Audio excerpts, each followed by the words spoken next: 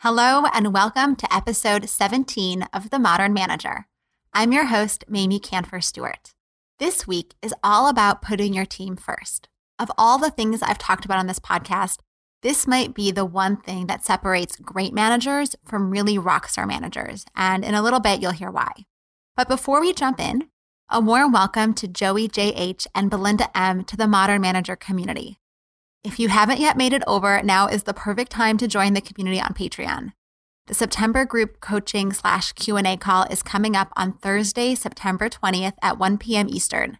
And if you're a member at the $20 or higher level, you can join this call live and we'll actually chat about your specific challenges. And if you can't make the call, no worries. You can send your questions in advance and I will respond to them and then share the recording afterwards. So head on over to patreon.com/modernmanager. That's patreon.com/modernmanager to join today. And the link, of course, is in the show notes. And now on to the good stuff. You're listening to The Modern Manager, a podcast dedicated to helping you be a rockstar boss with a thriving team. Whether you're looking to upgrade your meetings, cultivate your team, or grow as a leader, this podcast is for you. Let's get into the show. I opened this episode saying that this might be the one thing that really separates great from rockstar managers. And I said that because almost everything else you do as a manager can be influenced or framed by having this mentality of putting your team first. How much autonomy you provide, whether you invest in people's growth, whether you take those extra steps to really build a culture of respect and give gratitude. When you put your team first, these things become easier and more automatic, almost instinctual. So what does it mean to put your team first? Well, a lot of things, but let's start with how you adapt to what each of your team members need to be their best self. Likely, each person on your team needs something different from you. If your management style is kind of one size fits all, or if you've previously functioned with the mentality that you're the boss, so it's your team members' job to figure out how you like things and how to kind of best work with you, now is the time to say goodbye to that mindset. Some people on your team need to be inspired, and some need lots of details, and some need due dates and check-ins to keep them on track, and some need to be let loose.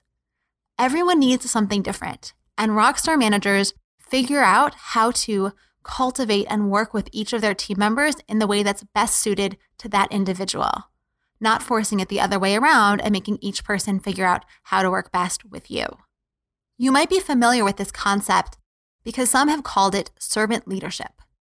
It was coined by Robert K. Greenleaf in The Servant as Leader, an essay that he first published in 1970. He says, and I quote, "A servant leader focuses primarily on the growth and well-being of people and the communities to which they belong. While traditional leadership generally involves the accumulation and exercise of power by one at, quote, the top of the pyramid, servant leadership is different. The servant leader shares power, puts the needs of others first, and helps people develop and perform as highly as possible." End quote. I love this concept. I've also heard it referred to as penguin leadership because penguins tend to lead from the back. And I like the idea that when you lead from behind, the first thing that you see is your team. Just as important as looking out where you're headed is looking at your team and ensuring that they are working most effectively together and as individuals to get you where you're headed. With this approach, your job as a manager goes from being a conductor, where you've been instructing people on what to do, when to do it, and how to do it in order to get that perfect performance, into a coach, which is really about helping each person develop the right skills, making some people practice shots while others run sprints, and cheering them on with motivational speeches, and sometimes being strict and holding them accountable in ways that might be uncomfortable. Now, this isn't easy, and I'm not pretending that it is. Trying to understand what each person needs and adapt your style and go against your natural inclinations around management is hard. We're talking about real behavior change. But it's worth it because when you figure out how to tap into the style and the needs of each of your colleagues and each of your team members, you can elevate each person's work individually and the team's work collectively. And it might be hard for you. It might be a stretch, and it might take some time before you hit that groove and that rhythm with each person. But it is worth the growth and the investment on your end to elevate how you manage to meet the needs of each person on the team. Here's a quick example. A while ago, I worked with someone, and I would regularly grab her in the morning and do a brain dump of everything on my mind that I wanted her to know and to take care of for the day. This was the approach that was easiest and fastest for me. But I realized after a while that she sometimes got things wrong that I had told her or missed some information. And when we talked about it, I figured out that it was actually hard for her to keep up with my brain dump. Sometimes I would give her action items, and sometimes they were more FYIs, and I didn't always communicate in a logical order. So sometimes I would jump around and say, oh yeah, and also on that first thing I mentioned, you need to know this, which made it really hard for her to keep up and to track everything accurately. So instead, I started making a list, and I'd hand her over the list, and we'd still spend a minute or two going over it, and I would add some additional context or details as I thought needed. But now she had the important information in front of her. Yes, it took me an extra few minutes to write it out, which I didn't always love doing, but it made her so much better at getting the requests that I had completed accurately and on time without dropping balls and missing things. This was a situation where, rather than seeing the challenges and the problems she was having as an issue with her performance, I had an opportunity to reframe it for myself as something I could do differently that would better set her up for success. Okay, the next thing that a rockstar manager does, who's really putting the team first, is remove roadblocks and shield the team and really fight for the team. Now, it's different in terms of whether you work in a large organization or a small organization, and we'll talk about each of those here. But to start, if you work in a big organization, the bureaucracy can be suffocating, and your job is to clear the path, keep things moving up above, and keep away unnecessary stressors from the top that could negatively impact your team. You are there to make your team's work as easy and fluid and seamless as possible. When they run into trouble with people from a different department, or a senior staff member is causing some challenges for some reason, you're there to help make things run more smoothly again. So here's an example.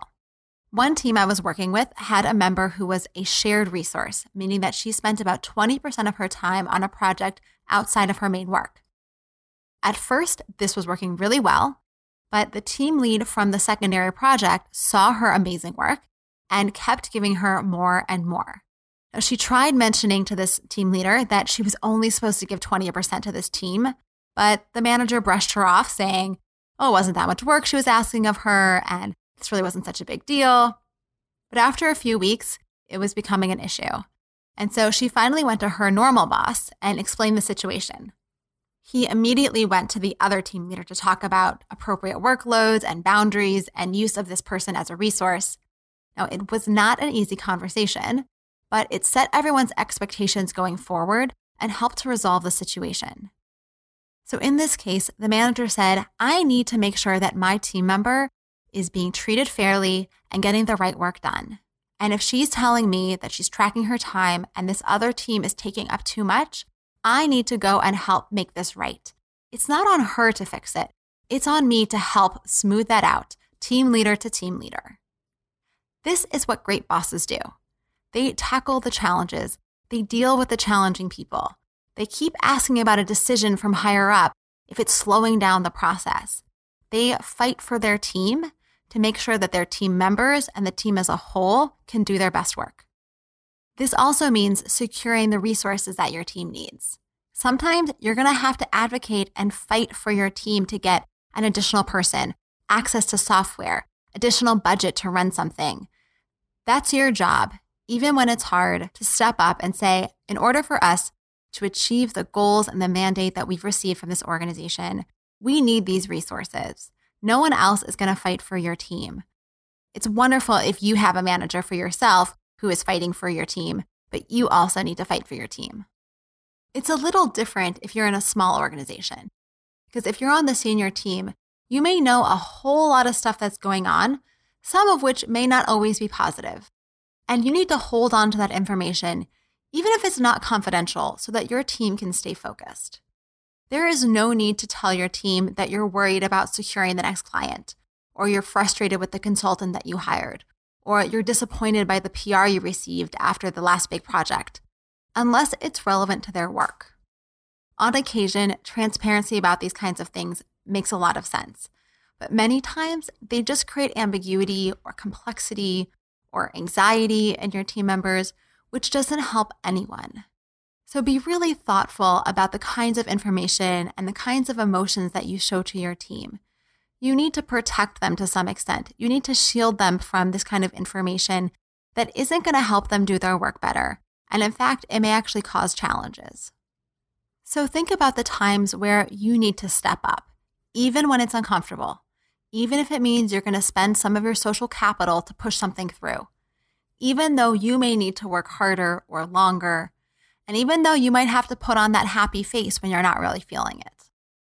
Next up is to prioritize the person and their ability over your convenience, to really be their coach.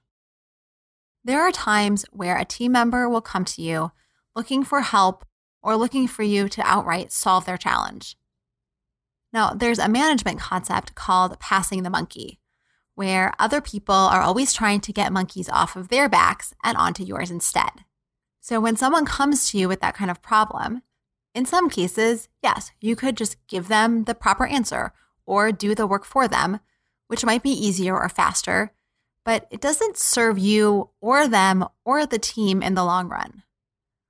Rockstar managers act like coaches and advisors. They don't take on all the work. They don't take on the monkey and all the stress that comes with it, but rather they spend time with their team member in that supportive role, kind of coaching through problem solving or planning or enhancing the ideas that the other person has. So when someone comes to you with a problem, try leading with questions. Tell me about the situation. What about it is frustrating? What's blocking it? What's challenging? Why does this problem exist? How have you tried approaching it thus far? Many people will talk themselves into a solution with just a little bit of guided questioning. And even if they don't, you're gathering all the relevant information which you can then use in your advisory role to offer them some ideas or solutions. It might feel strange to send someone back and say, go figure this out on your own, but sometimes people need a little bit of confidence to do that. Sometimes they need to know that they have your permission to tackle it on their own. So rather than taking on that monkey, rather than taking on the work yourself, play the coach, that advisory role. Allow the person to figure some things out. Allow them to stretch and grow, and sometimes make mistakes. Another dimension to putting your team first means recognizing that your team wins together and having real trust in your team. It's important to generate buy-in and empower people to be part of the work and not just to do the work that you've assigned. In what ways are you enabling people to set their own goals that cascade up to your goals or your team's goals? Can they develop the plans and figure out how their work gets done? Great managers are not prescriptive. They trust their team members to make good decisions and to run with them. Along the same lines, sometimes you need to let people fail, but help them succeed in the long run. If you stop them before they get started, saying things like, oh, that won't work because of X, Y, or Z, or, oh, I tried that before, it doesn't work, it's not a good idea, they're never going to figure things out on their own. And maybe they know something that you don't. Maybe they have a skill or experience that will allow them to be successful with that approach, even though you weren't. So don't be naive about it and just let people run wild, but also give them some space to figure things out for themselves. You can also use collaborative decision-making methods whenever possible. You do not need to own all the decisions. It is exhausting, it's infantilizing, and it's bureaucratic when you try to do that. Instead, push decisions into your team. One way that I did this was by going to fewer meetings. Now, I love meetings, so that wasn't always a fun thing for me to step out of meetings, but there are many meetings that I just don't need to be in. I need to know what comes out of the meeting. So I ask whoever's leading the meeting to send me the decisions and next steps within 24 hours after the meeting has ended. And then I review them, and if there's anything that I disagreed with or anything I didn't understand, I could reach out immediately. So over the past couple of years, maybe 1 out of every 10 to 15 meetings did I have to reach out. And on some of those occasions, after talking to the meeting leader, I would come around to the decision that they made. I understood why that was the right decision.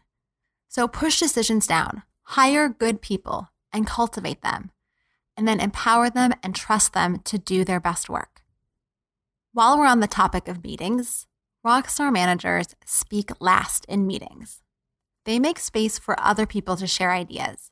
Even if you have a lot to say, start by being quiet and listening and asking questions. Offer the floor to your colleagues and ask for their opinions and ideas. When you talk first as a boss, you set the tone. And without even knowing it, without even intending it, you drive the conversation in a certain direction. Some people will not share ideas that contradict the boss because they're afraid to or they're uncomfortable. Other people will simply assume that there isn't room for discussion once the boss has spoken. There isn't the option of sharing new ideas because the boss has already put a stake in the ground. I hear from many managers that they want their teams to talk more openly in meetings. And part of that starts by you talking less and talking last, or at least talking much later in the meeting, after everyone else has had a chance to share. It's also important to give credit to your team members for their ideas. So towards the end of the meeting, point out who suggested the solution or influenced the decision that the group ultimately makes. Demonstrate that even if you're the one who makes the final decision, the input from the team was really valuable. And avoid dominating the conversation. Even if you're an extrovert and your natural state is to talk loudly with animation and to talk things through, there will be time for all of that. But hold back a bit. Make it a conversation, not a monologue. Too many leaders get into a room, they go on and on and on, and no one else really talks, and then the meeting's over. That is such a waste of time and a real lost opportunity to hear from the great ideas that your team members have. Lastly, putting your team first means that you are willing to be wrong. You are willing to change your opinion. It is more important to get to a great resolution or a great result than to be right. Your team doesn't expect you to be perfect or to have all the answers, but they do expect, or at least they hope, that you'll listen with genuine curiosity and then evolve your thinking as you learn. I have met managers who fear that they won't be seen as smart or that they'll lose the respect of their team if they admit they don't know the right answer from the get-go. And that is just not true. You also need to accept feedback gracefully. Please ask your team members for feedback every time you have a one-on-one or you complete a project. I had a coaching client who I asked if she'd ever given her manager feedback, and she was completely shocked by the idea. Her manager had never once asked her for feedback, so why would she offer it up? If you don't ask, you are not going to get it. And even when you do ask, you're still likely to hear crickets. But on the occasion when you do get some feedback, be overly thankful, and then figure out what to do about it. Decide later if you agree with it or if not, and what it is that you're going to do to become a better manager and show this person that you do care and you appreciate the feedback that you got and you're going to invest in yourself. The other aspect is to be vulnerable and role model this. Apologize when you make a mistake. It happens. Acknowledge when you drop a ball. We are all human. And yes, you should have high standards for yourself and for your team. But the only way that you are truly going to serve your team the best is if you are willing to acknowledge your own shortcomings, your own areas of growth and stretch. So I know that was a lot to take in. To help you manage all of this information and implement all of this great stuff, you can download the mini guide for this episode for free at mamieks.com/podcast-017. And while you're there, you can subscribe to my newsletter and get every one of the free mini guides delivered to your inbox, along with each week's episode and the blog article so that you never miss any of the great content. You can get the full guide that has reflection questions and approaches to help you put your team first when you join the Modern Manager community on Patreon. Again, that is at patreon.com/modernmanager. And if you're listening and wishing you had someone to help you do all of this, drop me a line at mamie@mamieks.com. I would love to coach you and help you reach your full potential as a manager. All of those links are in the show notes as usual. Until next time. Meetings are one of the most critical components of healthy collaboration, and teams are at the heart of how we work. Meteor helps you use your time in meetings productively, build healthy relationships with your colleagues, and move work forward. To learn how we do it, visit meteor.com. That's MEETEOR.com. You've been listening to The Modern Manager. You're already becoming a rock star boss of a thriving team, I can tell. To ensure you never miss an episode, subscribe to the show in your favorite podcast player. Thank you so much for listening. Until next time.